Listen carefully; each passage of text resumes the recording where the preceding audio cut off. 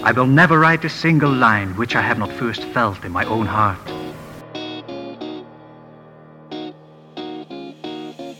He'll teach you everything. Truer words were never spoken. All right. Language and writing were made available. I'm writing this down. This is good stuff. I don't mean to startle you, but this is John Helps You Write Better, and I'm John, so let's go write better, I guess. I promised you yesterday we would talk about pantsing and plotting, and I aim to be good to my words. So today, pantsing and plotting, again for the umpteenth time. And it's not that I hate this topic. I think this topic is something that comes up again and again and again and again because writers are so worried, so bothered, so preoccupied, so trained to care about the hierarchy of things, where they rank amongst other people trying to do the same thing. Am I as good as somebody else? Am I doing the right thing? If they're this far ahead and I'm this far behind, am I a bad person? They're conditioned by social media to constantly give a shit about some kind of weird competition, even though it's not really a thing at all, ever.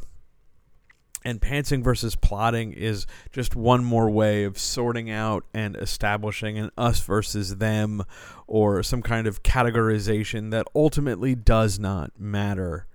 Because what else are they going to fucking do? Social media isn't there to really help you. It's there to project a curated image or a curated view of things that it will, feed your insecurities far more than it will feed your successes or joys. So let's instead talk about pantsing versus plotting in a practical way, in an honest way, in a way that might make some people uncomfortable and make them bristle, and then I'll get some comments about how I'm wrong. But it's going to be really hard to dispute my rightness or my wrongness because I'm going to come at you with a few facts. In traditional publishing, the publishing that so many people still really think is a great idea that they really need to get involved with urgently and completely because apparently somehow they still think it's the best. In that realm of publishing, you will need an outline. Period. Now, it doesn't matter if that outline comes early and then you wrote to it, or if you manufactured the outline after you wrote the draft. Nobody really cares. But at the end of the day, you're going to need an outline. And if you sign for a series and you want to make sure that third book or the second book or the fifth book or the whatever book in the future past the first book really has some good impact and pays off a lot of your setups, they're going to not only demand you have an outline, they're going to assign somebody, or possibly assign somebody, to babysit you over the shoulder and help you build the outline in some cases. That's significant. You can't fake your way through an outline or through the production process without considering the value of an outline in traditional publishing. It's what the serious writers do. All those writers you want to emulate, all those writers you want to be like, all those writers who you were inspired by, they all outline. And they will tell you how important it is to outline. And chances are they will tell people how important it is to outline at conventions and panels and Q&As and on TikTok and over here and over there. And everybody will go, uh-huh. And then for some reason still maintain this idea that it's totally okay to not outline. Some people will even go so far as to say, well, I'm not traditionally publishing, so I don't need an outline.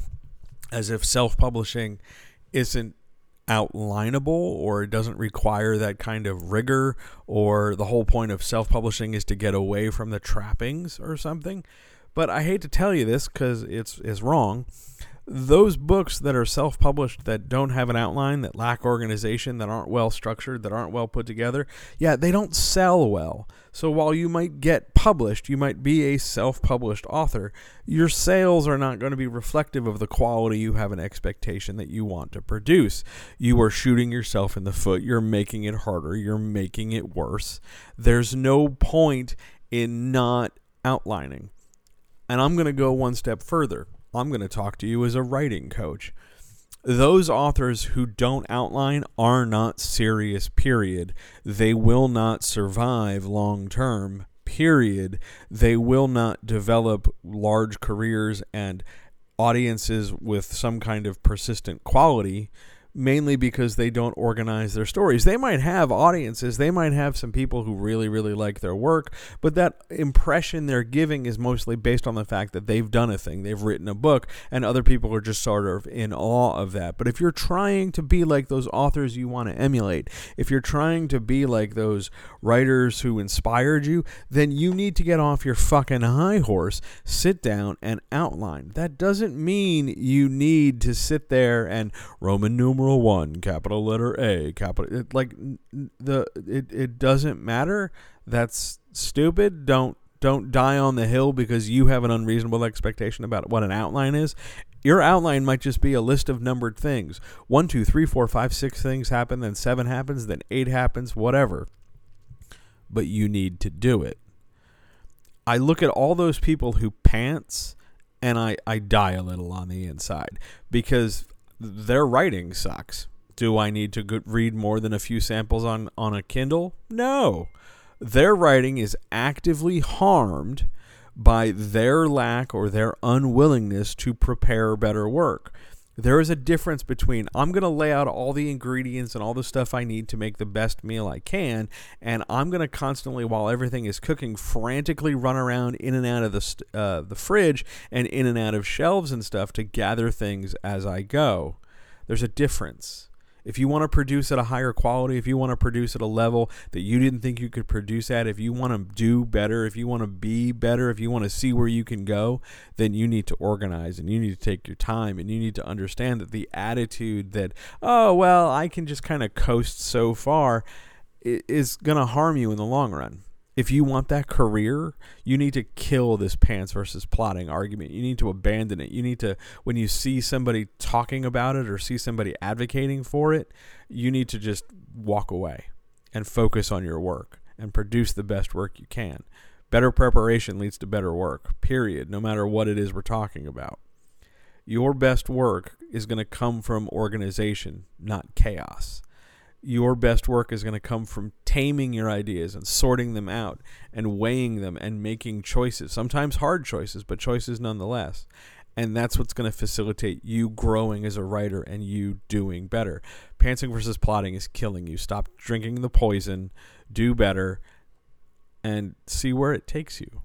Because who knows where that could be, but the first step is always going to be organize your thoughts. Always. Forever. One way or the other. Give that some thought, and I'll talk to you next week.